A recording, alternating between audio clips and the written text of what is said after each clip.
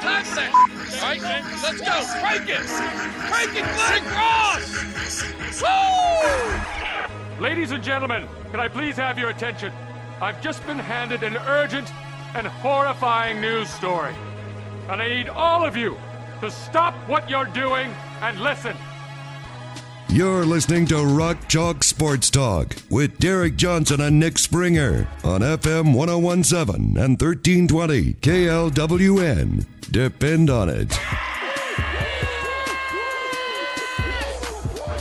Hey, what's happening? Welcome into another edition of Rock Chalk Sports Talk here on KLWN. Coming up tonight after the show, we've got high school football, Free State on the airwaves. Tomorrow, we've got KU action starting at 5, pregame at 3:30. Here, right here with the Jayhawk Radio Network on KLWN and at KLWN.com.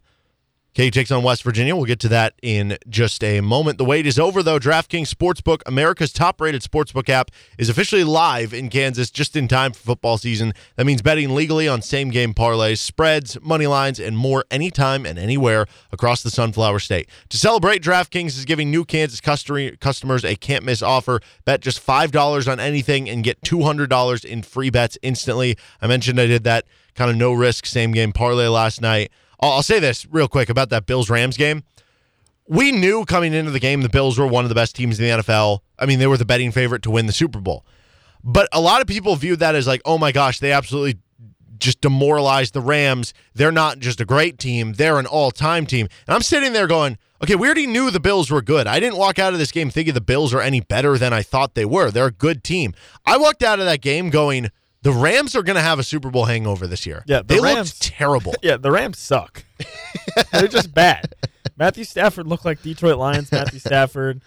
Yeah, it was not good. But yeah, I 100% agree with you. The takeaway from that game was not, wow, the Bills are amazing. Mm-hmm. The takeaway was, wow, the Rams stink. Right. It's not to take away from the Bills. Like, the Bills are a good team. I didn't view that game specifically as being like, oh my gosh, you can't beat them.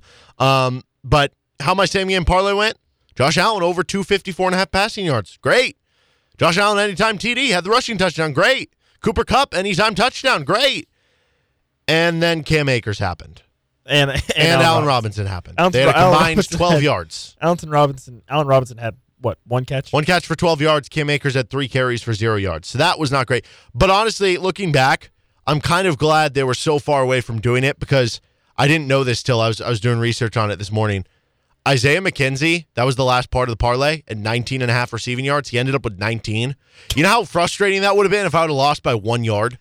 I had a friend who had Stephon Diggs over 100 yards, Stephon Diggs touchdown, and Josh Allen 300 passing yards. Guess how many passing yards Josh Allen ended up with? It was I have a friend who had the exact same thing. It was like 296, right? 297, yes, 297. He threw the 50-yard touchdown to Diggs, and then that was it. Nothing else. And it ended up being like 12-1 odds or something. The Bills fumbled. The Bills had the ball, like about to score, and they fumbled and gave it right back to the Rams. And then the Rams took the last 3 minutes off the clock and game over. Betting stuff. That's why you need your free money. So download the DraftKings Sportsbook app now and use promo code KLWN to get $200 in free bets instantly when you place a $5 bet on anything. That's code KLWN, only at DraftKings Sportsbook, America's top-rated sportsbook. Gambling problem? Getting help is your best bet. Call 800-522-4700. 21 and older, physically present in Kansas. Eligibility restrictions apply. Bonus issued as free bets. 1 early win token issued at opt-in. Moneyline bets only. Deposit and wagering restrictions apply. Eligibility and terms at DraftKings.com/Kansas on behalf of Boot Hill Resort and Casino. Kansas takes on West Virginia coming up tomorrow, as I mentioned, at 5 o'clock. Hear it here on KLWN, especially if you don't have ESPN+. It's the battle of JT Daniels versus Jalen Daniels. Who do you give an edge to? Is this about even? Yeah, it's about even. So the interesting thing about JT Daniels is he's a statue. He does not run. He can't scramble at all. So that potentially bodes well for the KU pass rush if they can get home to him, is that he will take hits. He will stand there and get hit. He doesn't run. He's not a running quarterback. He's not a threat as a runner. Whereas Jalen Daniels can offer that, right? Mm-hmm. So from that standpoint, the edge to Jalen Daniels. If West Virginia's pass rush is as good as it was against Pittsburgh last week, Jalen Daniels, I think, is definitely a much better runner than Keaton Slovis. So that should benefit KU, I think, a little bit with Jalen Daniels' ability to scramble and whatnot. But listen, JT Daniels, there's a reason he was a top prospect. There's a reason he was at Georgia. He's obviously has the arm talent. He has a talented quarterback. But again, for West Virginia, outside of Bryce Ford Wheaton, I don't think they have a lot of weapons to really scare you. Now, I guess if you're looking at it from the outside inwards, you think, well, KU's best receiver is Lawrence Arnold, right? Yeah.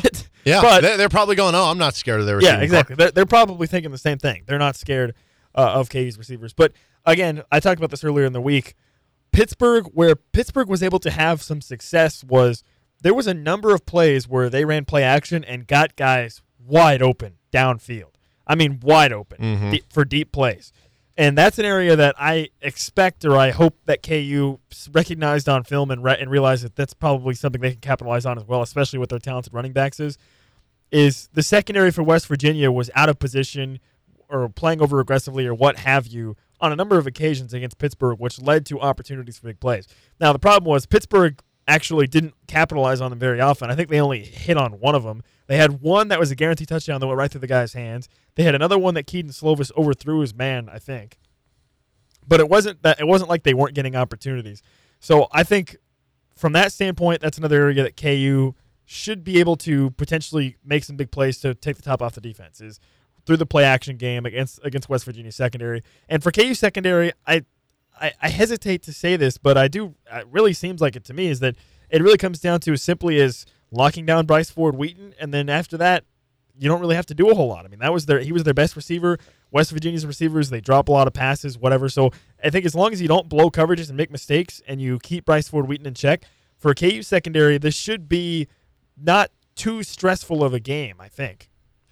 I am curious to see what the secondary. They weren't really challenged in week one, so let's see what they can do. They weren't.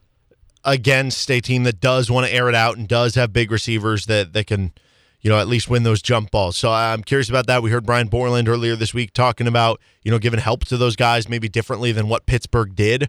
I think that, yes, maybe JT Daniels has the pedigree. Maybe he, has this or that, like slight edge in passing the ball. Jalen Daniels, though, with the edge that he has as just a pure playmaker, as somebody who can run around and make different platform throws and the arm angles and stuff. Like, I think this is kind of a pretty even quarterback battle, which I think is a positive for KU. And by the way, I'm looking on DraftKings right now. I am just going to empty the clip on this. Okay. Take a guess what Jalen Daniels over-under for passing yards is. Oh, I'm guessing it's like 140. You think it's that low? Yes. Well, now you made me feel bad. It's 197 and a half. Okay. I think that's way low. No, I agree. Way low. No, I agree. I just oversold it. Yeah. The way you were building up to it, I was like, wow, this is going to be like ridiculously low. Well, he had 189 in the first week, which would make you think, but okay, he didn't play in the fourth quarter and they were just running all over them. In this game, he's going to have to throw the football. Yes, ideally Kansas wants to be a run-first team, but he's going to have to throw a football if they want to beat West Virginia. He had 249 against West Virginia last year. In the 3 games he started last year, he had 202, 255, 249. Pound the over on 197 and a half. That's all I'm saying there. But as far as the West Virginia secondary, yeah, they gave up 13 yards per pass to Pittsburgh. So, there is an opportunity there for KU to really exploit in the secondary. And I think the West Virginia secondary, there's some talented players, but there's not as much experience there. They lost a lot of guys, whether it was graduation, transfer portal, or whatnot, that you're working in a bunch of guys. And I think that is one advantage of playing them early in the season before maybe they fully kind of get together there. Now, I think the biggest matchup of this game has got to be KU's offensive line versus the West Virginia defensive line. You're talking about a KU offensive line that looked great in that first week against Tennessee Tech, opening up huge holes. No sacks to record on the quarterbacks there. They were doing great. But West Virginia's defensive line also did great against Pittsburgh. They had 5 sacks in the game. They also, and this isn't just the D-line, this is the front 7 as well. If you look at Pro Football Focus, they ranked 2nd in the entire country in run defense grade, and that's accounting for everyone in the country, even the likes of schools that played FCS opponents. They played a top 25 opponent, and they still wound up 2nd in run defense grade on Pro Football Focus. Now, they were just 51st in tackle grade, 108th in coverage grade, which goes back to there, so it wasn't perfect defensively for them. But just in terms of that D-line, Dante Stills is a stud. He's maybe a potential All-American. That's the matchup of the game. Yeah, I don't think there's any question that the West Virginia D-line is probably the biggest strength of their entire team, right? Not just their defense, probably of any position group, of any unit they have. And that was on display against Pittsburgh. So there's no question that the KU offensive line is going to be in a position where they're going to have to step up. They're going to have to play to a higher level probably, especially considering who they played in Week 1, Tennessee Tech, right? But that being said, Pittsburgh they really struggled in the run. They did not get very much penetration. They struggled in the pass as well. But there are a couple things that we already just discussed. Jalen Daniels, much better with his legs than Keaton Slovis. Mm-hmm. So that already is going to help, I think, in terms of the pass rush. And two, which I talked about a lot, is even with all of those stats that you just listed off about the run defense and everything, the play-action pass was very successful for Pittsburgh. So that's another thing that I continue to harp on that I think KU should be able to utilize if their run game, even if their run game is struggling. Because think about it. And I know I think ESPN has done some different pieces on this before that have basically said that you don't actually have to run the ball successfully to utilize play action pass successfully, right? Like the idea is, you run the ball to set up play action pass. Well, there's been various stats. Again, I think ESPN's done a piece on it where they basically explained, actually, you don't have to run the ball very well for play action pass to still be successful. Like you don't have to be, and Pittsburgh wasn't example. Pittsburgh was averaging less than 4 yards a carry, 76 total yards rushing, and they still were able to use play action pass successfully against West Virginia. So those are the two things I think for me that stand out the most is even if West Virginia's D-line looks as dominant against KU as it did against Pittsburgh, the fact that JT Daniels is more of a dynamic playmaker and more of a guy that can scramble and create on his own than a Keaton Slovis for Pittsburgh, that in combination with KU's running backs are better than Pittsburgh's running backs. I think probably KU's third best running back is better than Pittsburgh's top running backs. And then the play action. Those three things, to me, make me feel a little better about the possibility of West Virginia's D-line just completely controlling and dominating this game, which I think has to be a legitimate concern because that's basically what they did against Pittsburgh. Obviously, they still lost the game. It was a crazy game, though. But yeah, that's something to keep an eye on. It's definitely a red flag that you want to watch is that battle at the line of scrimmage, especially when KU has the ball. And I think we probably agree that is the biggest deciding factor of this game potentially is going to be that matchup. Yeah, I would agree with that. Now, if you had to pick a second one, what would it be? Because to me, I think that one jumps off the page as well. Yeah, I think it jumps off the page. The second one, probably maybe KU secondary.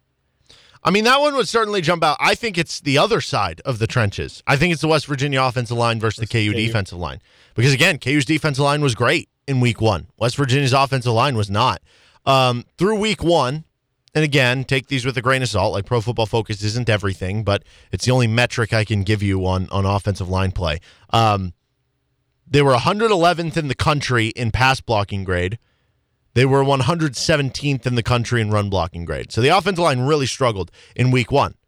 Either that's indicative of Pittsburgh's defensive line is really good, which, again, I've said this many times, it was expected to be, so that's certainly a possibility, or that West Virginia's line is just bad, or that it's a mix of a little bit of both. And this is a unit that returned all 5 starters into this year. They were one of just 3 teams last season that finished in the top half of the Big 12 in both run block and pass block grade. The other 2 were Oklahoma and Baylor. So on one hand, you have a unit that was clearly good last year and brings everyone back, has experience. On the other hand, you sucked in Week 1. So what do you do with that headed into Week 2 against KU defensive line that, led by Lonnie Phelps, did look really good in Week 1? Yeah, and I'm also curious about the running back situation for West Virginia. They ran out Thompson. I can't remember his first name. Thompson was their running back. He's listed as a tight end. Yeah. CJ Thompson, 6'2", 240 pounds, and they let him be running back for fun and against Pittsburgh, as far as I can tell. So their running back situation, I think, is going to be curious because I think that covered up maybe some of the struggles of the West Virginia offensive line. Was Thompson was just a bowling ball. He was just running over guys, right? Mm-hmm. And KU's running backs can do the same thing on the other side. But for KU, we've talked about it. Lonnie Phelps, we knew he was going to come in, or we expected he was going to come in and be an impact player. He showed it in Week 1. Now we're taking it up a notch. Can he do it again in Week 2 against Big 12 competition? And KU's going to need him.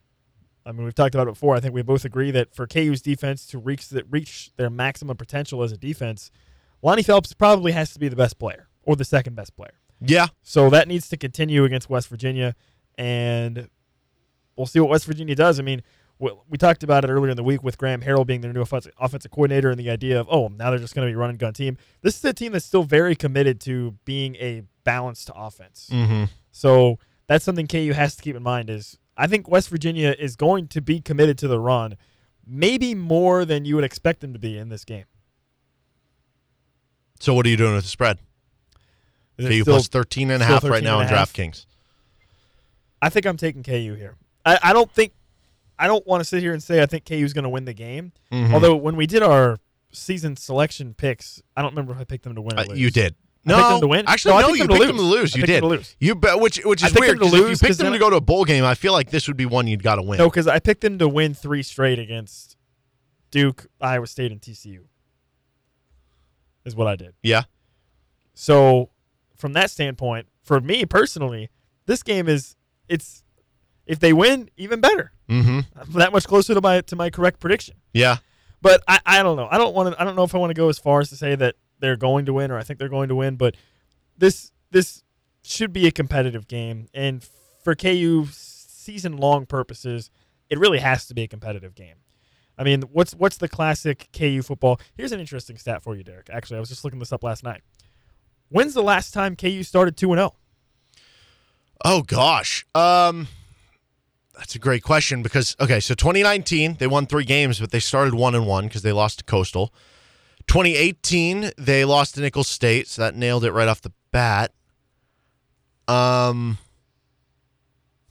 2016, I'm trying to remember. I think they won 3 games in 2016, but I don't know if they started 2-0. Was it like 2014 with Charlie Weiss? It was 2011. Wow. They have not started 2-0 since 2011. They had a couple years where they lost to Rice. They had a couple years where they lost to Coastal. Then you throw in the North Dakota State loss in 2012, the Nicholls loss. And remember the Nicholls loss, they lost against Nicholls, and then they won against Central Michigan and Rutgers. Yeah, blew them both out, too. You had no Puka Williams in the Nicholls State game. But, yes, the 2011-2012 season, they beat McNeese State, and then they barely beat Northern Illinois 45-42 to start 2-0. They finished that season 2-10, by the way. So KU does not want to start 2-0, if that's any indication of that. No, but how about this? What would you be more comfortable in? Taking KU plus 13.5 for the game or taking KU plus 7 for the first half? Because I could see that happening, right? It's a close game at halftime, and then West Virginia pulls away. I'm taking 13.5 for the game. You like that better? Yeah. You can also get KU money line at plus 410. Or how about this one? So what do you like better for these? KU straight up to win at plus 410 or KU to just be leading at halftime at plus 300? This feels like when you go to the eye doctor. Do you ever go to the eye doctor and they're like, which one's better, 1 or 2? I could not tell you the last time I've been to the eye doctor. Oh, but okay. Well, this is what it feels like. Yeah, you have glasses, so I do have glasses. You do. I don't say that to like make fun or anything. I just you have to go to the eye doctor. It's okay. I'm going to pick KU to be leading at half over KU winning. I think that makes sense. Yeah. But yeah, I think I might take KU with the spread. Would you touch the over-under, 59.5? Listen, I'm an exclusively over better. For those that don't know, I love points. That did not work out well last night. It has not worked out well for me in many games. But I don't know that I would bet the over in this. 59.5 is a big number. I mean, KU's offense is undoubtedly maybe this is the best, most talented KU offense they've had in 10-plus years. Mm-hmm. But I don't know. I mean, at 59.5, you're basically banking on them to score at least 20, I would think. Right? For KU? Yeah, for KU. Like to get to 59.5, you're thinking. I think you need KU at least 24. Yeah, like West Virginia could win like 41-20, or like 42, whatever, 24, whatever, something like that. So I don't know. I mean, I don't want to. I think they will get there, but I don't know that I would bet on it. Yeah, I think I'd avoid the over-under, slightly into KU plus 13.5. Yep. pound the over on Jalen Daniels one night. Although I've texted a few people and been like, what do you think the over? And every single one, including yourself, has put up a number lower than what the over-under was on their first guess. So yeah, clearly, I don't know if that's just people guessing based on their thinking the market is not going to be high on KU, or if that's just me overselling. But he's had over 197 yards in his other 3 starts outside of last week, which he had like 180-something, which he would have had over if he kept playing. But they were up by so much, and they were running the ball so much. So I feel good about it. Just to circle back on the eye doctor thing, I tried getting contacts when I was in high school, and I just touching my eye with my finger it just didn't work for me. Oh, I get it. And honestly, I've had glasses for so long that it's like glasses have just become a part of my brand. Like it's part of who I have am. no problem with glasses. You know what I mean? My wife wears glasses. If I stopped wearing glasses now, it would be like I'd be like starting my life over. It's like if Scott Van Pelt grew hair. It's like, what's going on there? Exactly. It just wouldn't work. He's Nick Springer. I'm Derek Johnson. This is Rock Chalk Sports Talk. We got some KU audio. Then Brandon McAnderson will join us. This is RCS TV. Welcome back into Rock Chalk Sports Talk on FM 1017 and 1320 KLWN. You'll be able to hear the KU football game on Saturday. Pre-game starts at 3:30 with the Crimson and Blue Show kickoff at 5 o'clock, and you'll be able to hear Brandon McAnderson over the course of that broadcast with the Crimson and Blue Show and sideline reporter for the game, former Orange Bowl running back Brandon McAnderson joins us now on the show, and Devin Neal had 4 carries for 108 yards in the opener. Did you ever have a game at any point throughout your football career, whether it was in high school, growing up, in college, where you had like such a limited amount of carries and just like everything worked for like touchdowns seemingly, and then it was just like, I only need 5 carries today, like we got the win, we're fine? Yeah, I actually had a few of those games. I had a couple my senior year against Topeka High where it was such a blowout. I didn't play much, but I was over 100 on less than 10 carries. That's always a nice, breezy, light work kind of day, and that's exactly what it was for Devin Neal. Did it feel like the running back group was everything as advertised and more from what you saw on Friday? Yeah, I would say everything is advertised and more to come. You know, I felt like there was a sense of, you know, they were greedy. Their eyes were greedy. They were kind of speeding through stuff. I think that Kai Thomas is going to show much better as the season progresses than he did in that game. I think he just had the big eyes and wanted to break one just like everyone else. And so I think he'll add more to the room than he did in that game, and it'll be a group that you can really lean on. Daniel Hishaw cracks me up watching him, like in a good way, because every time that dude touches the ball, he just wants to run someone over. Like, he had the touchdown. He's like 5-6 yards deep in the end zone, and he's just seeking contact, like knocking into a guy. Or he just wants to truck people. Like, that's got to be pretty fun to play with if you're an offensive lineman. Yeah, fun for offensive linemen, not so fun for defensive backs. I started to think, you know, these DBs, they have families at the game.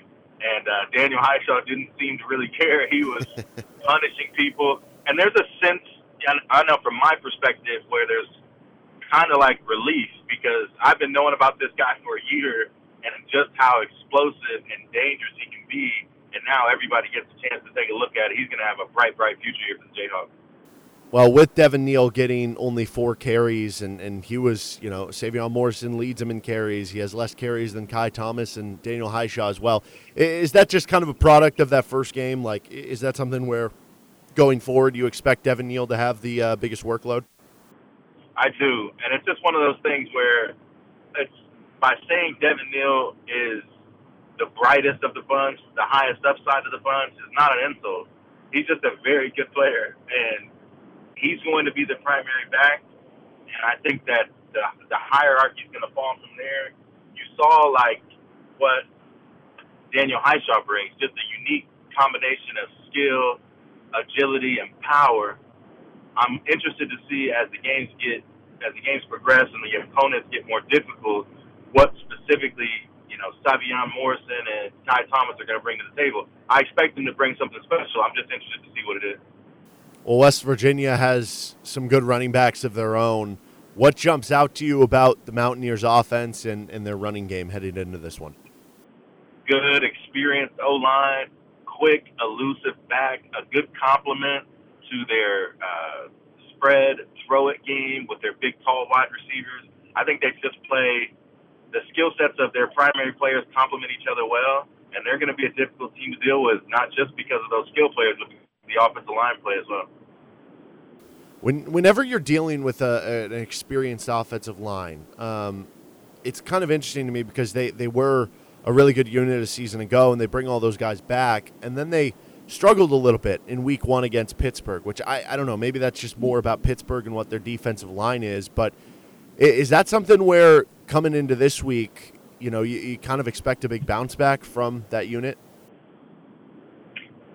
It's hard to say.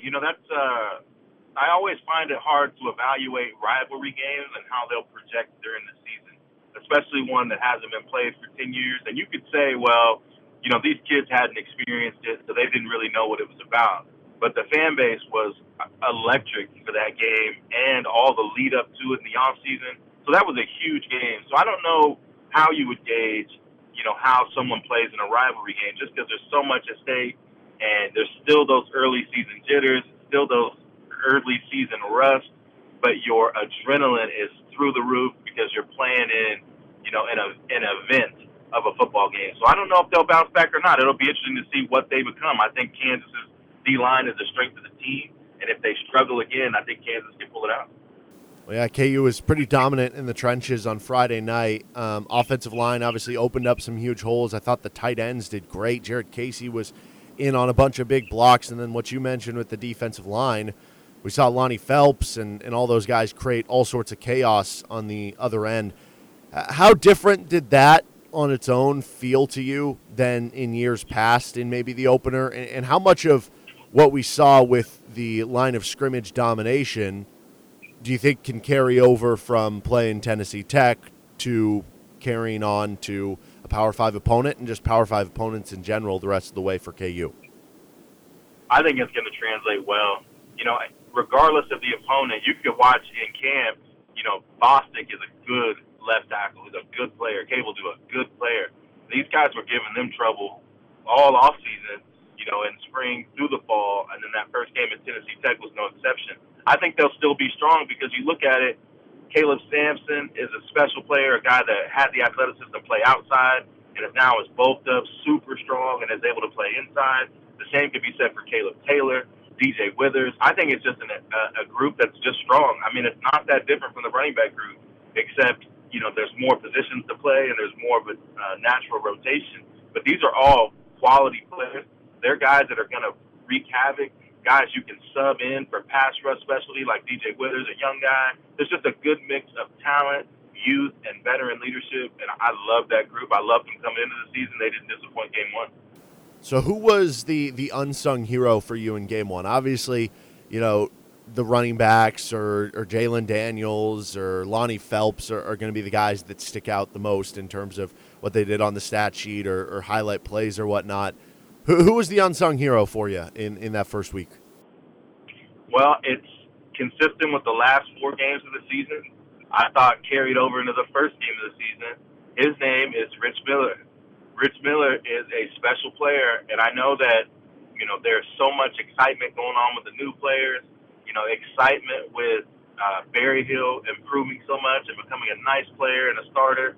But I'm telling you, man, the first 3-4 plays of the game where they didn't have any total yards, it was Rich Miller, erasing opportunities that looked promising and shutting them down in just a second. Their speed is devastating on the defensive end, and it starts with Rich Miller, starts with Craig Young, but it's Rich. He can get people lined up. He can play outside. He can play any of the linebacker spots. He's a special player. What was it like being on the sideline to watch Craig Young? Because that's got to be pretty fun to watch a dude that big moving that fast. Yeah, so I will say this. Craig Young has reached the same viewership level of Giannis and Steph Curry, that no matter how ridiculous it is, I'm not going to pretend like it's normal. And, it's not normal to have a player of his size and his capability to be so physical at the point of attack and still be able to cover, redirect, handle slot people.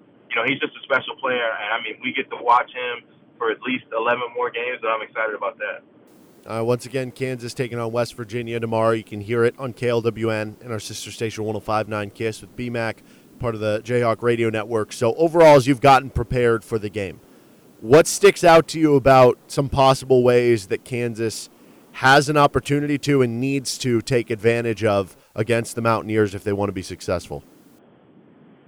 Well, I think what's happened since the last quarter of the season where they really turned it around on offense and what you saw in the first game of the season, I think we've reached a point where I feel like every game is more about what Kansas does than about what the opponent does. So I think that if they execute to a level that they're capable of, they can compete and win any game that they're in. And the last 4 games of the season proved that. The first game reaffirmed that. And this will be the ultimate confirmation that this offensive team has arrived. I don't see it as, West Virginia presents this weakness or that weakness. I feel like this is a team that has strong players at every level of the team, be it running back. You mentioned tight end. Casey was amazing. Fairchild was good in the passing game. Trevor Cardell, they're loaded. They got a lot of depth at those positions. They got a lot of talent. And because they played so many young people, they have a lot of experience, even though some of the ages are still pretty young. You're starting quarterback and running back, both 19. But experienced players. Devin's the youngest in the group, but most experienced at the University of Kansas. So you have all this good mix of talent and execution. And I think if they play their game, if they've established an identity well enough, that they can win against any opponent. Is there an individual matchup of players that you're most excited to see on the field? I'm most excited for the matchup between their wide receivers and our DBs. We brought in some veteran help in Monty McGarry and Derek Paul and Kalen Gervin. But, first game opens, and it's the usual suspects, Mello Dodson and Kobe Bryant, starting out at corner. Mello Bryant had a strong start to last season and then kind of faded towards the end. He looks confident and better than ever. Kobe Bryant is full of confidence. I love the way he played against Texas last year. He was so confident. He has the length to challenge tall receivers. And you could see Graham Harrell early in that pick game was wanting to take advantage of the size of Wheaton. So I would say it would be those tall receivers versus our corners, the young corners, as well as McGarry and Kalen Gervin, who both played well in the opening game. That's the matchup I'm most excited about. Well, at practice really all week, KU has just been blaring music, and they said they're going to do this for every road opponent, that they have kind of a mixtape tailored to that. And one of the songs that kept being blared, I guess, by the staff was Country Roads for West Virginia and stuff, that they're just playing that over and over on loop or whatever during practice. And I'd imagine as a player, that gets kind of annoying listening to that over and over or something like that. But I would imagine that's part of the idea for the coaches, right, to get an extra edge from the players. Was there anything that you remember Mangino or the staff doing when I guess you were there for extra motivation or to kind of piss you guys off headed into games? God, yes. So there were Benny songs. But first I'll say, when you land in West Virginia, you hear Country Road about 47 times. So that's as much as conditioning as anything else. You hear the song all the time. So I don't mind that one. Mangino was big. When we played K-State, he would always play We're Not Gonna Take It. And we played it on loop in practice over and over again. That was one of them. There was a song called I'm Not As Good As I Once Was. I don't know who sang it, but I know all the words to it because Mangino would play it every practice for when we needed crowd noise. So that was part of the experience, and boy, does it get annoying quickly. But it's also it's kind of practice for tuning out the noise, because that's essentially what you have to do. If you want to play winning football on the road, you got to ignore the noise and get to work. And that's a good example of a way that you can simulate that in practice to get used to that, blaring noise in the back and still focusing on your responsibility.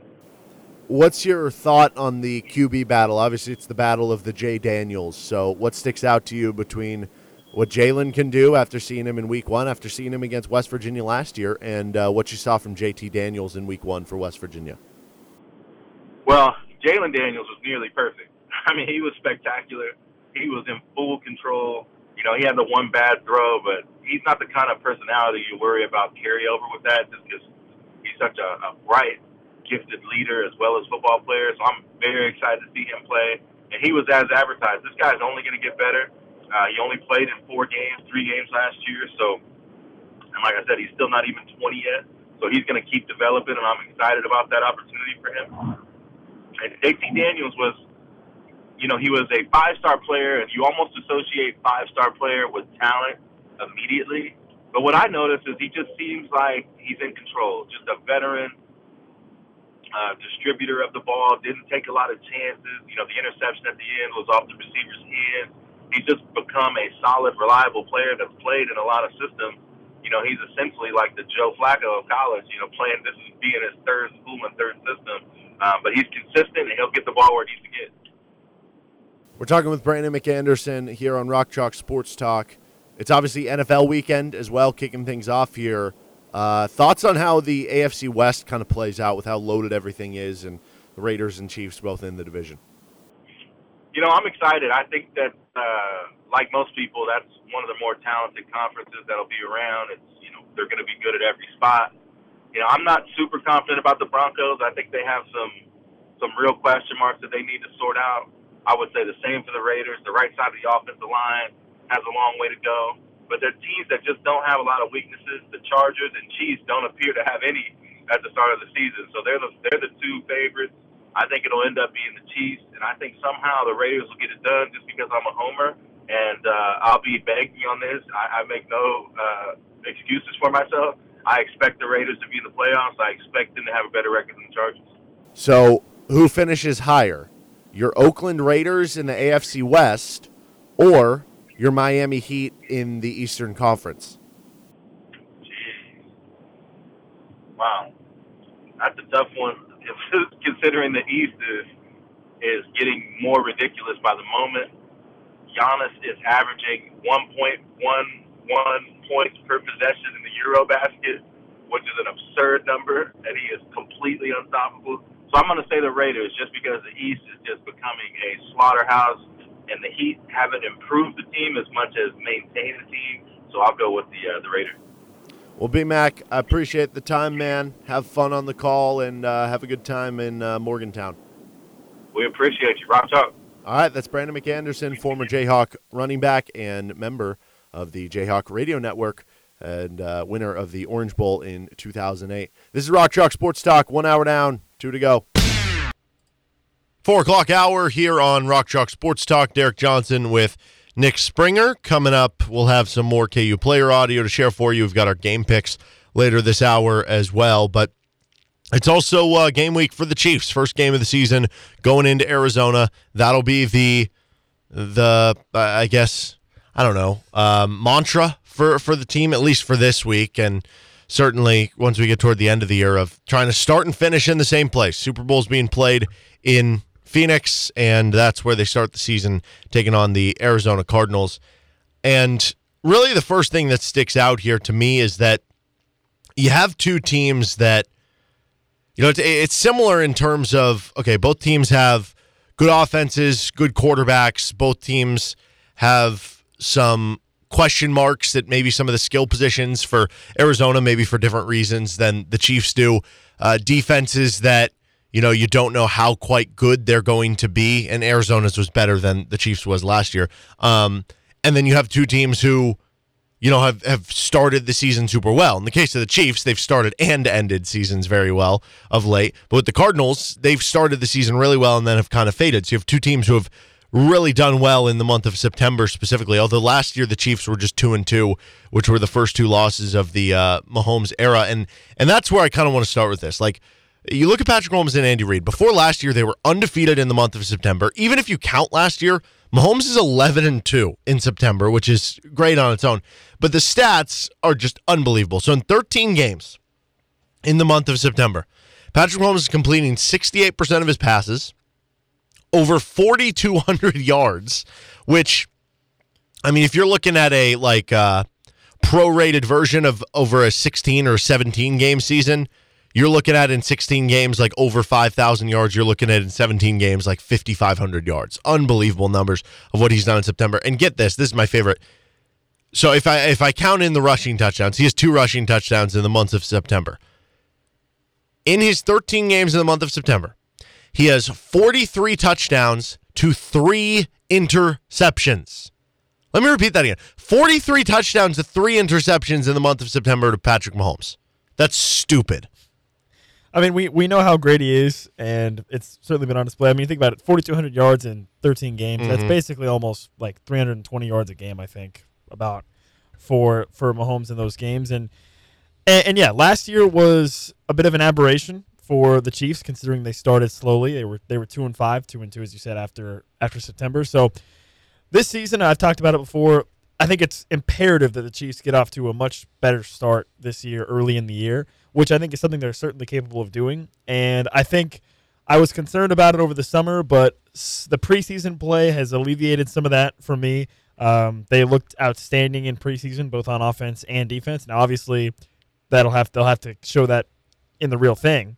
But, yeah, they look great. And obviously, I trust Andy Reid with the offense and Mahomes as well. So I think the Tyreek Hill discourse, I'm hoping that the Chiefs' offense looks pretty good early, if nothing else, just so that the national Tyreek Hill discourse can like kind of go away, basically. Mm-hmm. Because I think if the Chiefs' offense does struggle, then it's just going to be piled on even more. Oh, well, Tyreek Hill carried the Chiefs, blah, blah, whatever. So honestly, selfishly, I just hope that they don't struggle early in the year so that we don't have to talk about the fact that it was because of Tyreek Hill that they were so successful. Mm-hmm. Yeah, I think that would certainly be nice, and that's the one thing that I guess gives me a little hesitancy with the offense in this one, the fact that you do have all those new receivers into the building and what's that going to look like, even though you did look that sharp in preseason play. As far as the defense goes, like Arizona loses Chandler Jones, who was their best pass rusher from a season ago. They did really well in defending tight ends last season, which is not ideal when the Chiefs don't have all those receivers back, and your number one target's obviously going to be Travis Kelce. But overall, I don't view this Cardinals defense as one that they're going to create all sorts of issues for the Chiefs. Like, if you had to pick a target score for what the Chiefs end up with, just on their side of the ball, like what are you expecting them to score? 35. Yeah. I feel like 31 would be my kind of like, yeah. I guess like you could convince me that, they just have weird turnover luck and maybe it's 27 or 28. I'm going to be honest. You could put any defense against the Chiefs and I would probably guess they're going to score 31 points. I mean, that's just how confident I am. Yeah. And maybe that's overconfidence on my part, considering that there is no more Tyreek Hill for the Chiefs and maybe their offense might need some time to adjust. But my confidence in Andy Reid and Patrick Mahomes has never been stronger. And I don't see any reason why losing Tyreek Hill is going to limit them overall as an offense. If anything, it's probably going to make it more exciting to watch the Chiefs because they're probably going to be more creative. They're probably going to involve more formations and different players. And I think there is still this question of what kind of role is Mecole Hardman going to play. Mm-hmm. He's a guy that right after the Tyreek Hill trade, I think people were like, okay, well, maybe Mecole Hardman's going to have a bigger role in the offense. But I think now as we've gotten through preseason and whatnot, it feels like the Mecole Hardman discussion has kind of faded into the background and people aren't talking about him as much. And who knows? Maybe he ends up just keeping the same role he had as just kind of this gadget ancillary guy, or maybe he does become a guy that gets in more often. I guess from the Chiefs' standpoint, probably the acquisition of Marquez Valdes-Scantling probably, I think, took eyes away from Mecole Hardman as the deep threat and thought, okay, well now MVS is going to be the deep threat. But that's just one example. That's just one example of a guy who his role might be expanded or whatnot or whatever. And again, I think if anything, like I said, it's going to be more exciting to watch the Chiefs offense because they're going to be probably more creative. I mean, that's what Andy Reid is known for. Obviously, we know what Patrick Mahomes can do in terms of if a play breaks down or whatever, scrambling, he can do incredible things. So, yeah, I'm actually more excited because I'm curious to see how everything goes together early in the year. Yeah, it's weird because like to that excitement level, it's not that I necessarily think this team is going to have a better season or be better than maybe one of the last couple years, but there's almost like more excitement for me this year than last year. Maybe not like 2 years ago. 2 years ago, you're coming off the Super Bowl win, and that's fun in its own right. But last year, especially early in that season, it almost felt like you kind of did get the sense that like maybe things were getting a little bit more stale with some of the players and the things that maybe we're setting up to be, okay, what's the next group around Patrick Mahomes going to be? And it feels like, while, yes, there are still plenty of the same faces that you want to see, like Travis Kelce and Chris Jones and stuff, this is kind of the transition into the next, like the second era of Patrick Mahomes. You know, like you think of like Tom Brady, for instance. Right, the beginning of Tom Brady was Tom Brady in the defense. Then you think of Tom Brady and Randy Moss and Wes Welker. Then you think of, I don't know, Tom Brady and Julian Edelman. Then you think of Tom Brady and the Bucs. That's kind of what it'll be, ideally, for the Chiefs. It's like the first era was Tyreek Hill and Travis Kelce. The second era is going to be, you know, whoever those guys are going to step up, Marquez Valdes-Scantling, Juju Smith-Schuster, whatever it is, Sky Moore. Then the third era will be someone else, right? To where you have these different things, and there is some level of excitement. And there is some level of excitement that, like you said, the creativity of the offense, that maybe you even have more creativity now with all these different pieces. So even if the talent is less, maybe the ability of Andy Reid goes up that allows you to actually be better somehow on offensively. Or maybe Patrick Mahomes is going to be even better this year. Like he is basically just about to enter his prime, if we think about it that way, which is crazy to think. Defensively, like, yes, Tyrann Mathieu was, you know, your most valuable or best player in the back end. But they keep talking about this scheme and stuff, that it's going to be better to have two safeties that they don't have to show like, hey, this guy's this safety, this guy's the other safety. Now they can kind of mix and match those things, that maybe just from a scheme perspective, they could be better from that end. And I think that's what's most exciting for the game on Sunday. I also think, going back to what you're mentioning about last season, I also think early in the year last year, there was a overwhelming sense of overconfidence from the Chiefs organization. This idea that we're the Chiefs, we can flip the switch at any moment. Mm-hmm. And that kind of is what got them into the 2-5 situation. And then they were able to kind of figure things out and eventually went on to have a successful season.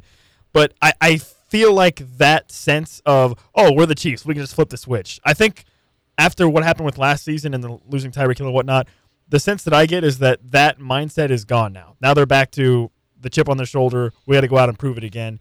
Which is really a great thing, right? Yeah. I mean, you don't want to go into a season. Yeah, it didn't feel like you had it last year. Yeah, exactly. You don't want to go into a season just thinking, oh, well, we can just mess around and then flip the switch and do whatever we want, right? That's not the case this year, and I also think that the Chiefs have lost that sense. They don't have that anymore coming into the season, which is really exciting to see. And yeah, the defense is going to look a little bit different, and there's definitely some exciting pieces in the defense. Again, I talked a lot about it. I mean, Trent McDuffie.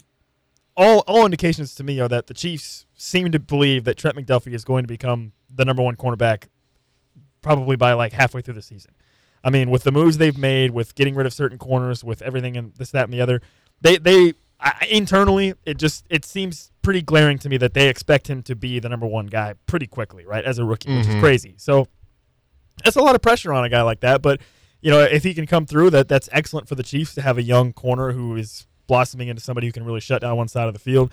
Obviously, we know about George Karlaftis and what he can bring to the table. And really, I think the defense is going to come down to a couple different players. Number one, Chris Jones. We've talked about Chris Jones. Chris Jones has to either recapture what he had 3-4 years ago when he was considered the second best defensive tackle in the league, or just find a way to reinvent himself as an impact player. He needs to be that guy, I think, for the Chiefs to be successful.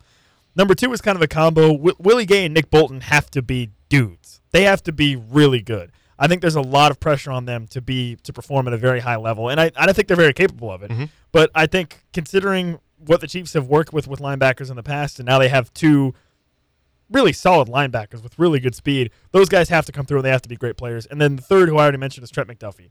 I think Trent McDuffie is going to be really the key to a successful season in the secondary for the defense. Justin Reed's going to be important too, but to me, I think it all starts with Trent McDuffie. If he does turn into that number one guy by like week 6 or 7, great. And he's able to do well there. That's fantastic for the Chiefs.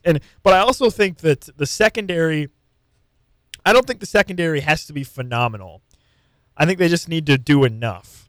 Now, I know they play in a division and they're going to face a lot of really talented receivers, but I don't think they have to be spectacular. I think the spectacularness for the Chiefs needs to come actually from their front seven and their linebackers. So that goes back to Chris Jones and Willie Gay and Nick Bolton. I think that's where really the Chiefs need to have high level of productivity every week.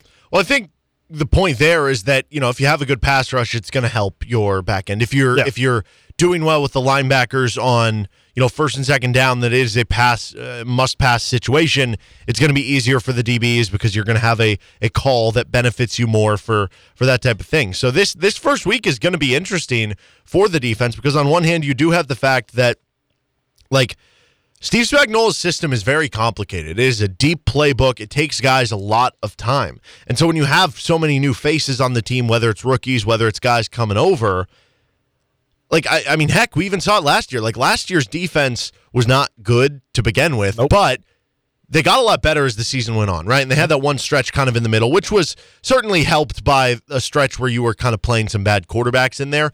But they did get better as the season goes on. But at the beginning of the year, they really struggled. And if you're going to really struggle in the opener with all these new players in this one, you're playing an offense that has the ability to light you up. It is a little beat up. So how could that impact things, right? Yeah, but Zach Ertz is banged up. Rondale Moore also. Obviously, no DeAndre Hopkins being suspended. And I mean, they still have Kyler Murray, and obviously he's a very electric player, and it's pre-Call of Duty, so he's going to have the pre-Call of Duty buff, so he's going to be locked in. He's been watching film. He's actually been watching film. Actually watching film. You know, watching film can be code for something else, but he's presumably been watching film.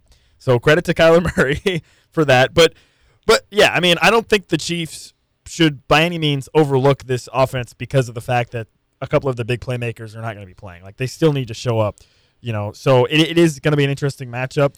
And like I said, I'm just excited for the Chiefs. I think this is an exciting time for the Chiefs, for the offense, for the defense. They've got some young guys that are going to be fun to watch, I hope.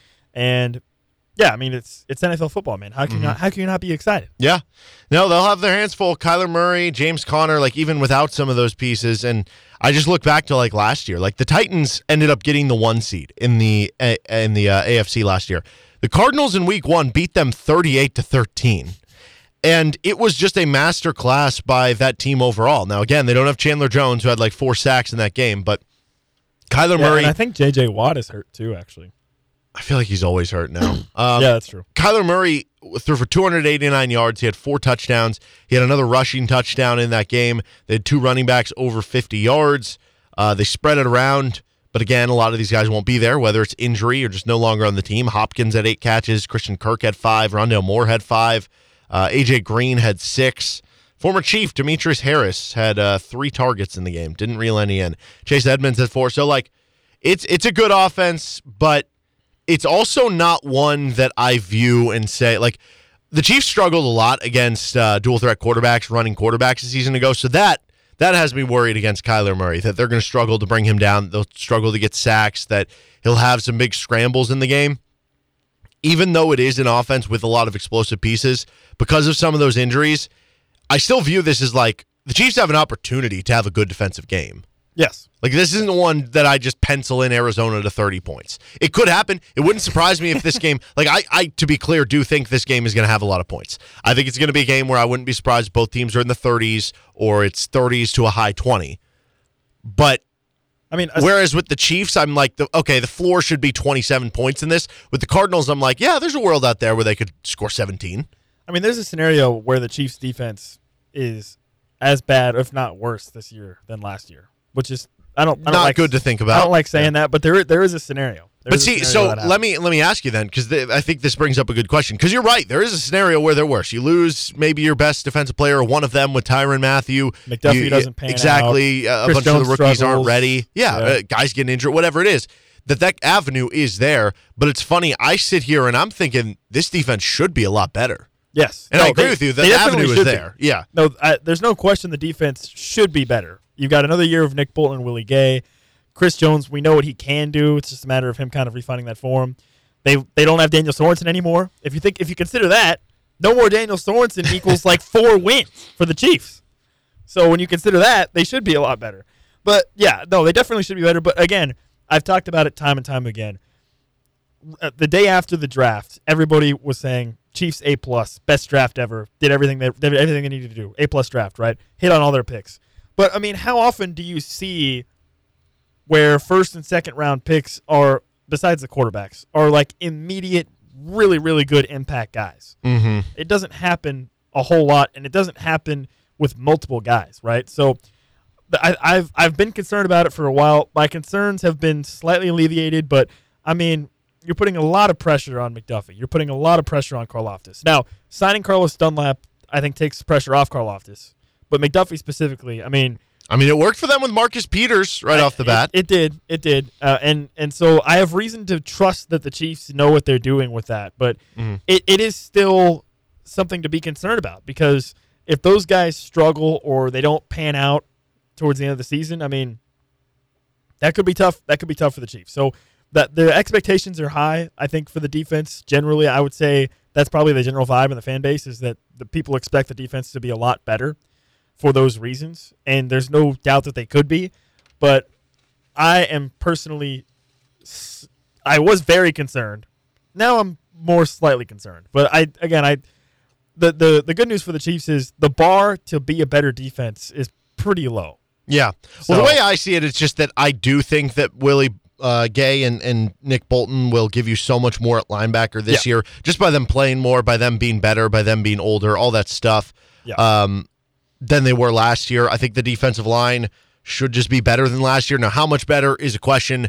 And then, the secondary, there are certainly questions there, but I feel like Steve Spagnuolo has done a good enough job that I'm just going to, I guess, kind of trust in that. So what's your I know we'll have this game on Game Picks, but is there anything that sticks out to you, like that you predict that you feel most likely about this game? Doesn't have to be a score, doesn't have to be, an over-under, but like, I don't know, is there a rookie you think is going to have the biggest impact in the game? Is there a player that you think is going to have a giant impact outside of Patrick Mahomes, right? Is there something that you feel most certain about coming into this game? That is interesting. I want to go with the receiver. I think one of the receivers, I think MVS or even Mecole Hardman. Like I said, the Mecole Hardman discourse has seemed to have kind of faded into the background lately about what his role is going to be. And so I think I wouldn't be surprised if he ends up making some plays in some capacity. And also Isaiah Pacheco, another guy that obviously he's had a roller coaster of training camp / preseason, if you consider the hype around him, where people didn't know how to pronounce his name. Then all of a sudden people wanted him to start over Clyde Edwards-Helaire. And then he kind of, towards the end of preseason, the expectations kind of plateaued, and people realized, okay, this guy's a 7th round pick. Like, what actually is his role going to be? What actually is his role going to be? I don't know. I mean, he could. So he's a guy that I would keep an eye on, and Mecole Hardman. I'm curious. I'm curious about Mecole Hardman. Yeah, I think I'm really curious to see what Sky Moore does in Game 1. I kind of expect him to have a slow start, and then I could see him kind of building up along the way as the season goes on. But yeah, it's that receiver room. That's probably where the biggest unknown is. There's clearly talent there, and you don't know who those guys are going to be. I think it won't be something where, hey, whoever the top target week 1, will for sure be the top target week 2, but we don't totally know that. I do feel like... Unless it's Kelsey. Yeah, correct. I just mean from, the receiver room itself. Yeah. The one thing I'm most worried about is the Kyler Murray kind of running around aspect, that they'll struggle to bring him down. But the one thing I feel best about, outside of just Patrick Mahomes, Travis Kelce, and Andy Reid, the three kind of pillars there, I do think Nick Bolton and Willie Gay are going to put on a good performance, which I think will make you feel a little bit better about the defense. All right, that is our Chiefs preview. Nick Springer, I'm Derek Johnson. We'll get some more KU audio, and then our game picks coming up. This is RCST on KLWN. Depend on it. Another week, another chance for some more game picks here. Nick in week 1, 4-6, which not the best first week, but you didn't bottom out. So that's a good honestly sign. That's honestly better than I thought. I hadn't gone back and checked the picks, but every game I saw, it felt like I was losing. Well, I went 7-3, so I had a hot first week. Unfortunately, I did not really take my advice, so I'll probably end up taking more of my advice this week and then do terrible. That's how it goes. So this week we do have NFL back. We're going to do 5 college football games, 5 NFL games. We're going to do a lock of the week for both as well. And I guess we'll start with college football. First up, where College Game Day is going to be, although I'm not sure why they're not at BYU Baylor, but it is number 1 Alabama at Texas, and even with College Game Day there, Alabama is giving up 20 points. Who are you taking? I'm going to go with Alabama. I don't think Texas is in a position where they're going to be super competitive. We talked about this earlier in the week, where with Texas, how close do they need to be with Bama to make you feel good about a chance that they might win the Big 12? So it's I don't know, but I'm taking Bama. I know this line started at 16, I think, and now it's up to 20. But I'm still riding with Bama, and I will definitely be riding Bama 1/2. That's the greatest bet of all time. I swear to you, Bama 1/2 is 102. It's another official stat, by the way. Over the past, whatever years, I'm taking Bama. Yeah, I'm taking Bama as well. like, Alabama has earned every bit of trust from everyone in the college football world. Texas has done the complete opposite. So why would I pick Texas in this That's a game? good point. That's a good point. Number 24, Tennessee, is giving up 6 points at number 17, Pittsburgh. I decided to go with Pittsburgh. I feel like after the win against West Virginia, they're going to be riding that and try to carry that momentum into the game against Tennessee. And they probably feel like they have something to prove a little bit, being underdogs here. So I'm taking Pittsburgh. I think they'll get the job done against Tennessee, or they'll at least cover. Pittsburgh won this matchup last year, 41-34. I think that one was in Knoxville, but obviously a lot less firepower offensively. Now they still have a lot of good players on that end and stuff. But I'm gonna go Pittsburgh. I am a little scared because this feels like one of those trap bets by Vegas to be like, oh, we have the better ranked team who's getting 6 points playing at home. Like, why would you not take them here? Take the bait. And I feel like I am taking the bait here. I think to me, I look at this and I think Tennessee is being overvalued. Tennessee has been kind of this like sleeper pick in the SEC East, and I'm not really fully buying into it. Their defense was really bad last year. Like, yes, they have some really good players on offense and stuff, but I don't think they're this like overwhelmingly great team. So I'm going to go Pittsburgh. Tennessee is another team that, like Texas, has really not done anything to gain anybody's trust in terms of being like an actual top-tier team over the past couple of years. Number 25, Houston, taking on Texas Tech. The Red Raiders are giving up 3.5 points. This is being played in Jerry World. I decided to go with Houston. I think after their win against UTSA, they will find a way to get it done against Texas Tech or at least cover.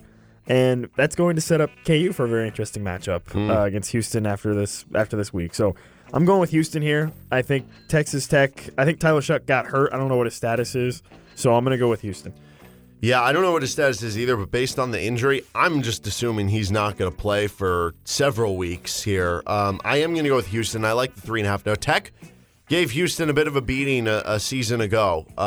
So that is in the back of my mind, but I just really like this Houston team this year. And the fact that maybe they have a little extra edge because of that. It's not a true road game for them, so that's good. I'll go with Houston getting the 3.5 points. All right, so we agree on everything. Let's see if we disagree on this one. Number 20, Kentucky. At number 12, Florida. The Gators are giving up 6.5 points after their big win over Utah. Yeah, I'm not buying that. I'm going with Kentucky here. First of all, again, I want to see John Calipari sad, so I'm going with that. Secondly, this is the classic, well, Florida just beat a top 7 team, so now they're going to be the best team ever after beating Utah. I'm riding Kentucky here. I think they'll cover. I might pick them just to win outright in this game. Mm-hmm. Well, I mean, Kentucky has several players who are suspended, and they haven't really updated the status of all of them. Like, they were suspended for week 1, and they were like suspended indefinitely. So that could partially be mind games where they're just like, no, we have full intention of bringing them back, but we're going to try to mess with Florida so they don't know what to prepare for. I don't totally know there. I do think that Florida's just kind of dominated in this series. I don't love Kentucky either. I think they're another team that's SEC East dark horse, and in my eyes, I think Florida is probably the second best team in the SEC East behind just Georgia. I think Florida's able to power past. I think every year there's a team who maybe starts off 4-0, 5-0 that you weren't expecting, and they rack up some good early wins, and then they wind up ranked like 6th or something, and then they finish like 8-4 or something like that. I feel like that could be Florida this year, so I'm going to take the Gators minus the 6.5. This is what should be college game day. Number 9, Baylor at number 21, BYU. The Cougars are giving up 3 points. This was a tough one. I've decided to go with Baylor here. I know both you and I are pretty high on BYU, feel like they could be a college football playoff candidate, but this is going to be their pre-introduction to the Big 12, and I think Baylor is going to find a way to get it done on the road against BYU. BYU's a tough place to play. Baylor won this matchup last season. I'm going to go with BYU in this one. I've been on that train that BYU could, maybe challenge for the college football playoff, and if they're going to, this is one you probably need. Now, maybe if you lose this one and you win out, you'd still be 11-1 with some other really good wins, but this would get you on the national stage early in the season to probably get you where you need to go. You have the former BYU offensive coordinator is the offensive coordinator now at Baylor, and again, Baylor got the better of him a season ago. I think BYU gets him this year. They got a tough physical football team. I like the quarterback, although Blake Shapen looked really good in week 1 for Baylor. I'm going to take BYU, giving up the 3 points here. What about your lock of the week? You missed it last week, so it wasn't quite a lock. I did. My lock of the week, well, okay, Colorado State, I just didn't realize how horrible their offense is. I thought they'd be able to do literally anything against Michigan. So this week I'm hoping for some better luck. I'm going with App State, plus 19 at Texas A&M. They're coming off of that heartbreaking loss to North Carolina. They're going to continue to play inspired, and I think they're going to be able to cover the 19 against Texas A&M. I like that. I like that one a lot. Would you go as far to say that you think Appalachian State can win the game straight up? Oh, boy. I don't think I would go that far, but this could be like a 10-point game, maybe, or a 14-point game. I think they will cover. To win outright on the road at Texas A&M, I don't know if they can do that, but I like them to cover. All right, my lock of the week is going to be Colorado. They are getting 18 points at Air Force. Now, I get it. Air Force is really good this year. They could be like a double-digit win team in the Mountain West. Colorado is not good this year, but Colorado still has better like athletes on the field than Air Force, and I'm not saying that's going to lead to them winning. I think Air Force wins the game. But the style of play for Air Force with the triple option, it doesn't lend itself as well maybe to blowing a team out, right? This isn't run and gun where we're throwing it all over the field. I think Colorado can at least keep it close-ish. Yeah. So I'll take Colorado plus the 18 for my lock of the week. Remember, Air Force is the only, besides Alabama, Air Force is the only team in the country that's favored to win all their games. Yeah. So I don't think they're going to win by 18, though. Yeah, I mean, the triple option, it is tough to blow people out, obviously, but, maybe anything can happen. Yeah. On to the NFL. First up, Philadelphia is giving up 4 points at your Detroit Lions. Yeah, I'm riding the Lions here. I'm riding the Hard Knocks wave. I think Detroit's going to come out and get a big win to start the season because, first of all, people are really high on Philadelphia, and I understand that they have A.J. Brown now, but I don't know. I'm not totally sold on Jalen Hurts. Miles Sanders is a walking hospital. He's never healthy. The defense is solid but not great. I'm picking the Lions here. I think they'll find a way to get it done against Philadelphia to start the season and continue to ride the wave of Hard Knocks. I'm going to go with Philly here. I really like what they did in the offseason. We already knew they were really good at the line of scrimmage. You add A.J. Brown. I think, I don't know. I have them winning the NFC East. I think it starts here. I like Philadelphia giving up the 4 points. I love the Hard Knock story. I loved watching Detroit. I like Dan Campbell and everything, but I can't get around. I keep looking at the roster, and I'm like, really? That's your quarterback? That's your top receiver? It's so hard not to buy in on Hard Knocks, though. It's so hard. They get you every time. It doesn't work usually for a lot of teams, though. Not a lot of teams have a ton of success with Hard Knocks. New England at Miami. The Dolphins are giving up 3.5 points. Miami's in for a rude awakening here. Everybody's been, Miami this, Miami that, Tyreek Hill, Tua, whatever. New England and Bill Belichick, they're just going to come out, and I think they're just going to smack the crap out of them, honestly, in week one. I think this is an easy win for New England, not even close. Miami's going to have a full reset after week one. After all the hype, give me New England by a lot, I think. I like New England as well. You're giving them 3.5 points. I think New England's going to finish with the same record, if not better, than Miami. Now, they have had trouble, especially during the Brady days, playing down in Miami, which is a little scary, but even with Tyreek Hill, they get it out of the way early. Yeah, they do. Think back to all the game plans of the Patriots recently playing the Chiefs with Tyreek Hill. They were able to, keep games close that maybe Brian Hoyer was starting, or games that you wouldn't expect to be the case. Tua's obviously not as good as Patrick Mahomes. I think the Patriots can win this one outright. Green Bay giving up 1.5 points at Minnesota. Similarly to Miami, I think Minnesota is in for a rude awakening here. Minnesota is becoming people's dark horse picks for the NFC, whatever. Kirk Cousins is going to lead you to what? To what? The second round of the playoffs? Yeah, give me the Packers here, probably by a lot also in this game. And again, I think Minnesota is similar to Miami, is probably in for a bit of a reset after week one. And I think the Packers are probably going to win by a lot. Yeah, it does scare me a little bit that Green Bay has lost all these weapons, but I think they're going to be able to ground and pound a little bit with A.J. Dillon and Aaron Jones. And obviously you still have Aaron Rodgers. And basically this just boils down to me to one rule. Don't pick Kirk Cousins in a big game. I know there's the occasional win. Yeah, is this Sunday night? Is this the Sunday night game? No, this is Sunday afternoon. Oh, okay. There is the occasional win by Kirk Cousins, right? He had the big win at the Saints in the playoffs a couple years ago, right? But for the most part, it hasn't really worked out for him in big games. And Aaron Rodgers, Kirk Cousins, that's enough for me to take the Packers. Kansas City has given up 6 points at Arizona. Okay, I like the Chiefs here. I'm a little nervous because this line started at 3.5 or 4. And now it's gone up to 6. But I still think the Chiefs are going to cover. They've looked fantastic in preseason. They've given me no reason to think that they're not going to be able to continue to be dominant. So I'm going with the Chiefs here. And plus, Arizona, Rondale Moore got hurt. DeAndre Hopkins is out. and they have another injury on their offense. I can't remember who it was.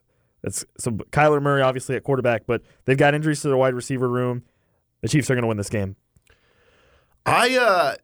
Man, I don't know. I just the Chiefs struggled so much against rushing quarterbacks, dual threat quarterbacks last season. And this is when Kyler Murray are at their best, the early part of the season, right? Pre-COD. Yeah, and so I don't know what to think of the Cardinals defense. You lose Chandler Jones. This could be something where the Chiefs just I don't know, score 42 points or something like that. But I'm going to go with Arizona. I think 6 is too much. It's still a playoff team from a season ago, playing at home in their opener when they tend to be good.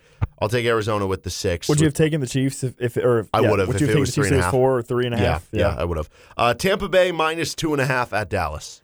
Man, I really wanted to pick Dallas, but I just couldn't. I think Tampa Bay is just better, and I think they're going to win this game. I mean, Tom Brady, these are the types of games that he finds a way to win. I remember Tampa Bay and Dallas played on opening night. Yeah. Was it last year? Yeah. Yeah, and it was a really, really close game.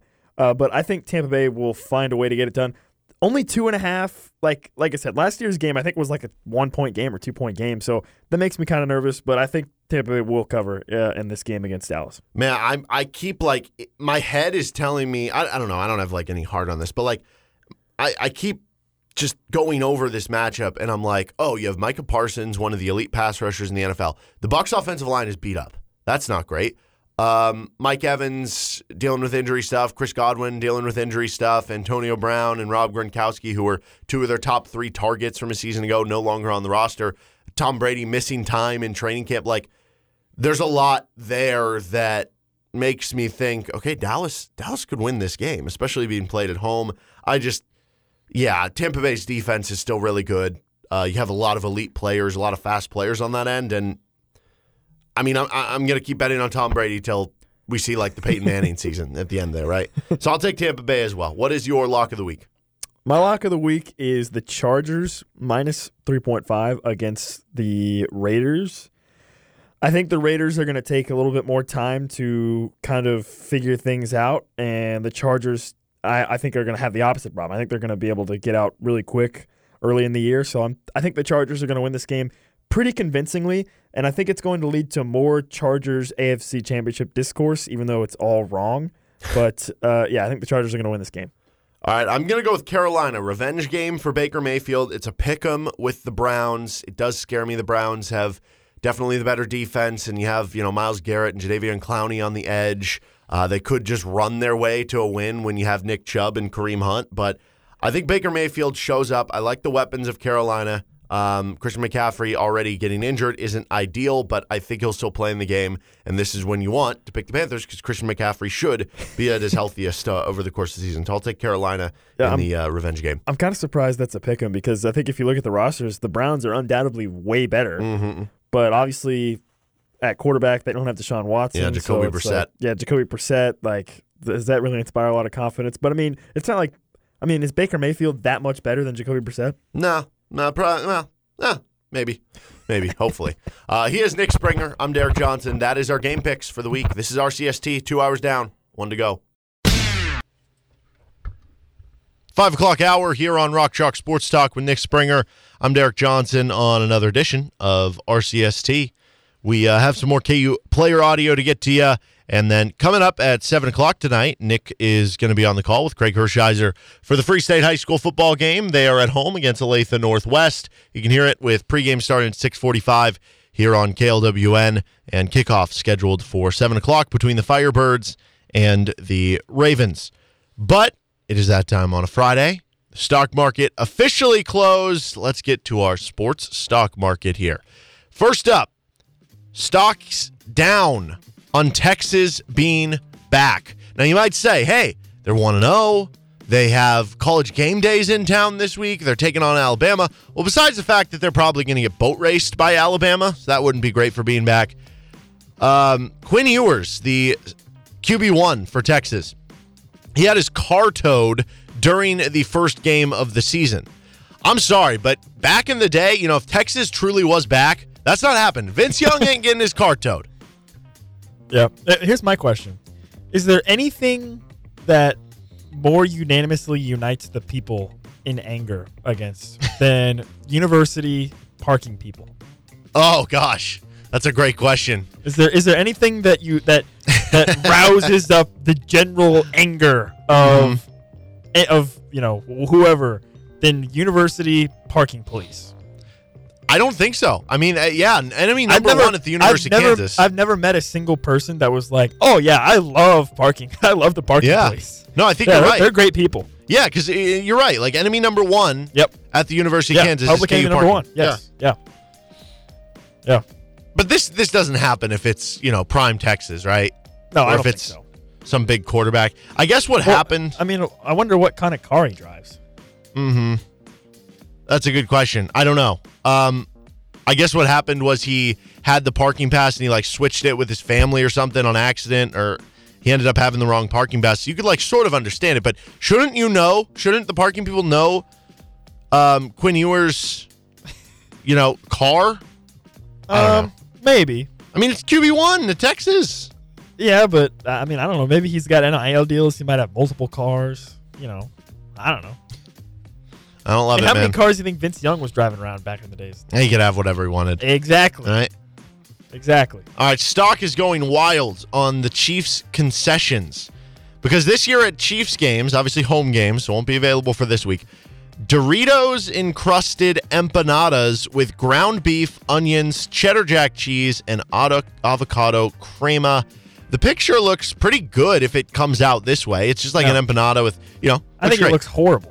Are you serious? See, I think the picture looks fine. Well, it doesn't even look like Doritos. That's what I'm confused What by. do you mean? They're crushed up. Well, I thought it would be what kind of Doritos are we talking here? Like nacho cheese?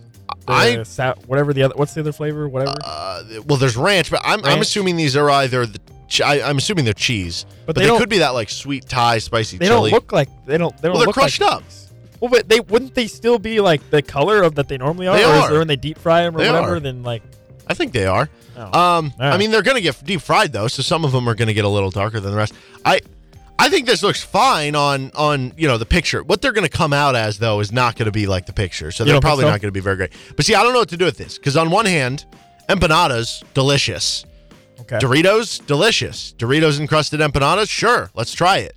Yeah, it's the age old question of if you have two things that separately are delicious, if you put them together, are they still delicious or no longer delicious? See, but I don't think these things are completely opposite. This isn't like ice cream and steak. An example that I think of is I went to a donut shop once and they had bacon donuts. Right? Yeah. And it's I love bacon and I love donuts, but I don't want a bacon donut. See, I like bacon donuts. No, You I get don't the want sweet, you get the savory. No, I don't want a. You've bacon never donut. dipped your bacon in you're doing pancakes with syrup or Well, yeah, something. You that's dip in the syrup. It's the same idea. No, it's not. Sweet and savory. No, that's totally different. That's syrup. It's not a donut. Donuts are great. Yeah, exactly. Donuts are great, but I don't want my donut to taste like bacon. If I wanted bacon, I would just eat bacon.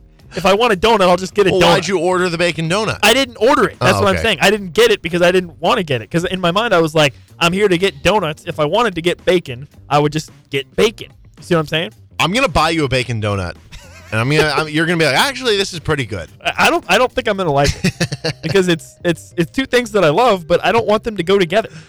See, I think of two things that I love. If you were combine pizza with a cookie, I'd be like, what are we doing here? I mean, red sauce on a chocolate chip cookie. Oh, yeah. No, I like a cookie I know pizza is great, but No, I know what you mean. I know what you mean. But yeah, I feel like some people are going to be like, okay, this is great. Other people are going to be like, this is disgusting. So Did you I don't ever know. try the KFC Cheetos thing? No, I never It was did. like the Cheeto. I don't even know what it was. It was like it was like a chicken sandwich, but Cheetos or something. Right. I don't remember what it was. No, I never tried that. I never did they had the KFC.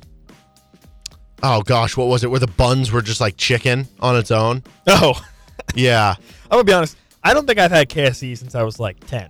I couldn't tell you the last time either. KFC is the prototypical middle class Friday night meal for the family. Right? Pick up some pick up chicken. pick up some KFC. But after I got to 12, 13, we stopped getting it. So I haven't had KFC in forever. We were more of a Boston market family. And I don't even know if they have those I out don't here. even know what that is. Yeah, see, exactly. Okay, this one for stock. By the way, yeah, would you say that's stock up or stocks down on Chiefs concessions? I would say stocks up on Chiefs concessions. Okay. Yeah, They're stock's up. diversifying. Yeah, That's good. diversified. Yeah. They're diversifying their portfolio. Stock's up. All Stock's right. up. Stock is up on fantasizing about your own football players. I'm not talking about fantasy football. I'm talking about fantasy football. Vikings special teams coordinator I hated that. Matt Daniels on Jalen Reagor. Reagor just got traded from the Eagles to the Vikings. Here's what he said, the Vikings special teams coordinator. He's a very stout, cocky built guy. Narrow, thick, strong legs, big glutes, really nice calves. I was salivating over this dude. That's a direct quote. Full stop. First of all, I was actually fine with this until I was salivating over this dude part. Because talking about NFL players' large calf muscles and large, tree trunk thighs and all that stuff, that's not necessarily new, right? Like the amount of people that talk about Saquon Barkley or AJ Dillon, right? Like those people that are fantasizing about those guys' tree trunk legs, right? I mean, one of his legs is like 3 of mine. But the part that really, and the reason why the stocks are up on this is because this guy takes it a step further to say that he was salivating, right? Mm-hmm. It's almost like the unspoken thing. Like if people are talking about, if a coach is talking about Saquon Barkley, for example, or anybody and saying, oh yeah, he's got really large thighs that are really awesome, really like them, right? That's one thing. But then, so in his mind, he's probably thinking, oh yeah, I was salivating over this dude. But you don't say that. You don't say it. No. This guy That's said such a weird way of saying it. Like the salivating part is, what is he doing, like a Bill Belichick's kid on the sideline? Like, yeah, like the little. I was thinking about making a noise, and I was like, how am I going to be able to translate that visual onto audio? But I think you did a pretty good job there. Okay. Yeah, I think you nailed that. Stock is up on fantasizing about your own football players. It's like in my mind, what I was going for there was like the Homer Simpson when he sees donuts and starts drooling. That's the noise that I was going for. Yeah, no, that was good. Okay, what are we doing with baseball stock? Because this is coming from today. Major League Baseball's competition committee has voted to implement a pitch clock and ban defensive shifts starting in 2023. Also, bigger bases were unanimously agreed upon. And so as part of this, here's the, more detailed part of the rules. It'll be a 15-second pitch clock with bases empty. It will be a 20-second pitch clock with runners on. And then 2 fielders are required to be on both sides of the second base bag with both feet on the dirt. So thoughts? This is stocks down. Stocks down 100%. First of all, if you're going up against the shift, just don't hit into the shift. Like, it's not rocket science. Just don't hit into the shift, So I think it's stocks down. If teams want to shift and if you're a hitter and you can only pull it or only hit it to one area, that's your fault. Be better. Be better at hitting or bunt or something. I mean, I think the shift, I never had a problem with it. I mean, like I said, just be better. I was always so shocked that guys would never bunt against the shift. Just do it. They'll stop shifting if you do that. I bet. I bet you, right? Yeah. Or just be a better hitter. Don't hit it to the same spot 60% of the time, 70% of the time. That certainly helps. But I would just say, okay, so I'm indifferent towards the pitch clock. Stock's down on the shift. I'm indifferent towards the pitch clock. I don't think the pitch clock will change anything. Yeah, so here's where I'm at. If we're approaching this as like a stock up or stock down on like viewership or interest in baseball, I think it's neutral. I think it's neutral. Exactly. I don't think it does anything. I don't think somebody who's like, you know what, I wasn't going to watch that MLB playoff game is all of a sudden going to be like, ooh, but now they have pitch clocks, so I get to spend 15 less minutes on a game I wasn't going to originally watch. I don't think that's going to be the case, right? Dude, we're just catering to the hitters nonstop in baseball nowadays. Just babying them. Just be a better hitter. I do think this will create a more, because you are right. You wish that there was more change, but the other part of that is that pitching is as good as it has ever been, so it's harder to maybe do that. So, I think from a standpoint of people who already do watch baseball, I kind of want to say stocks up. So, the first part of this is the larger bases. A lot of people are like, that's a weird rule. Why do you want larger bases? What does that have an impact on? So, here's the idea for the larger bases. It's one, it avoids more injuries, right? If you have a larger base, for instance, at first base, you have less of those collisions, possibly if there's a throw that's offline that forces the first baseman away. But also, the bigger part of the larger bases is that it's to, one, help stealing, and B, again, back to the injury thing, if you're sliding into a base, there have been injuries where guys have like broken a finger or something has happened because the base is being blocked and you just kind of run into each other. Now it's a bigger base, harder to block it for someone, but also it's the idea that with bigger bases, it's maybe just even 0.01 seconds faster that you get to the base because it's a little bit closer to you. But more importantly, that there's the wider area for you to be able to slide to. And now you can take a even further path like away from the base where it's going to be a further tag. So like it just could create a few more steals, which if we're talking about some of the issues with baseball, it's the 3 true outcome stuff, right? It's the strikeout, walk, or home run where we're not getting as many like action plays over the course of the game, to where as a fan, you're not getting as many plays that are, I guess, giving you interest of stuff, right? Steal plays or steal attempts are plays of action in the MLB, so that's a good thing. The pitch clock, like you said, I don't know. I'm kind of going back and forth. Like, how strictly are they going to enforce this? I'm envisioning this is going to be like the NFL play clock. Right. Where it can be at 0 for like 3 seconds and nobody cares. Right. And then the broadcasters have to tell you that, but the mechanism, how they do it is, which is like, that doesn't make sense to me. Is the mechanism how they do it is they look. Okay. Also, sorry to interrupt you. No, you're fine. Here's a question. Mm-hmm. What's the penalty for the clock hitting 0? Is it like a ball? It's a ball. It's a ball every time? It's a ball. No, just a ball. Oh, just a ball. Yeah, just a ball. Okay. So like we had because they've been trying this out in the minor leagues. There have been guys who have like walked on 3 pitches. You know what I mean? So like there is a real penalty to it if they're going to enforce it that way. But if they're going to be lenient, it's not really going to matter much. Now, this could also impact, it's not just that you're going to speed up the game that way. Part of the reason that all these pitchers are able to gas out on like every pitch nowadays and everybody's throwing 97, 98, 99 is that you have as much time as you want between pitches. That think about it from like a weightlifting perspective, right? It's going to be a lot easier to bench press your max bench if you do one and then you take a 30-second break than it is for you to do multiple in a row, right?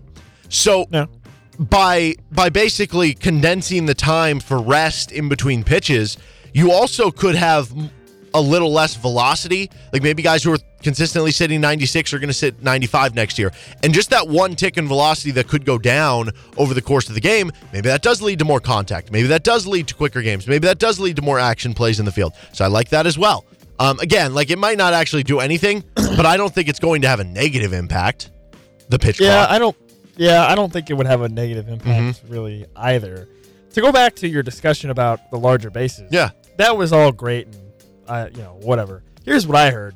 More reviews. That's what I heard. That more certainly reviews. Could be a problem. Yeah, if there's more plays that involve cool sliding base, plays. Yeah, exactly. It could lead to more The manager's rules. going to come out. He's going to give his piece. Yeah, I would agree with that. We're going to go to a review.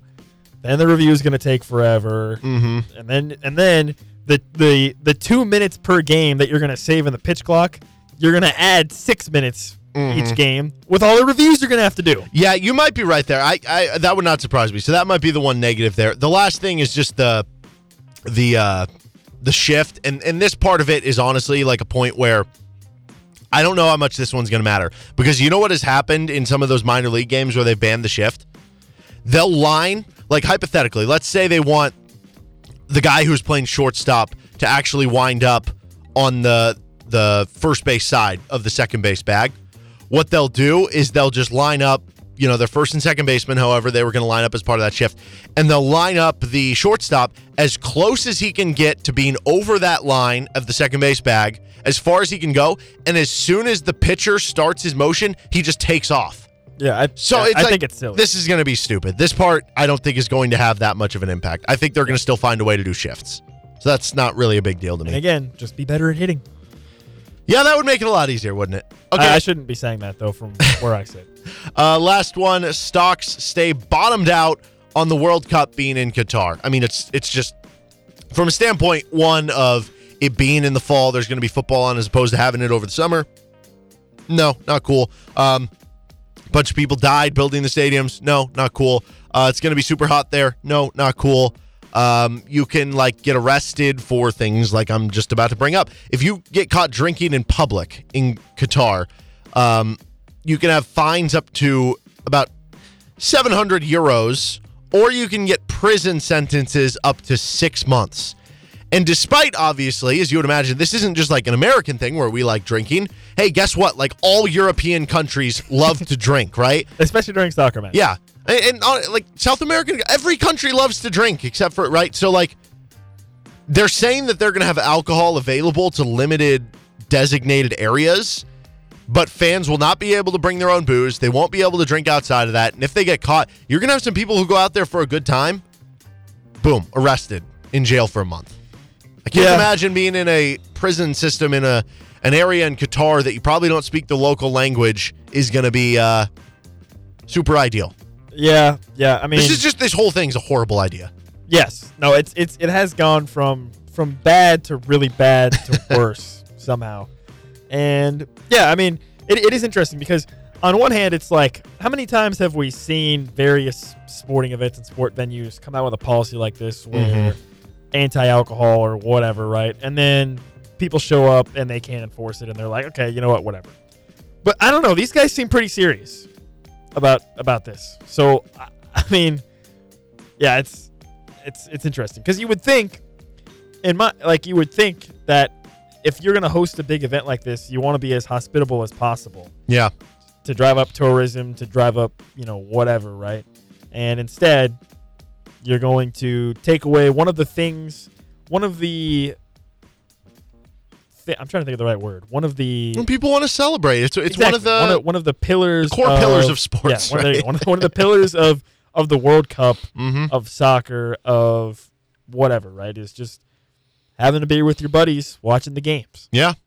Well, multiple beers. That's unfortunate. So stock stays at a 0 on that. With Nick Springer, I'm Derek Johnson. This is Rock Chalk Sports Talk. We got more KU football player audio to get to you coming up on the other side here on RCST.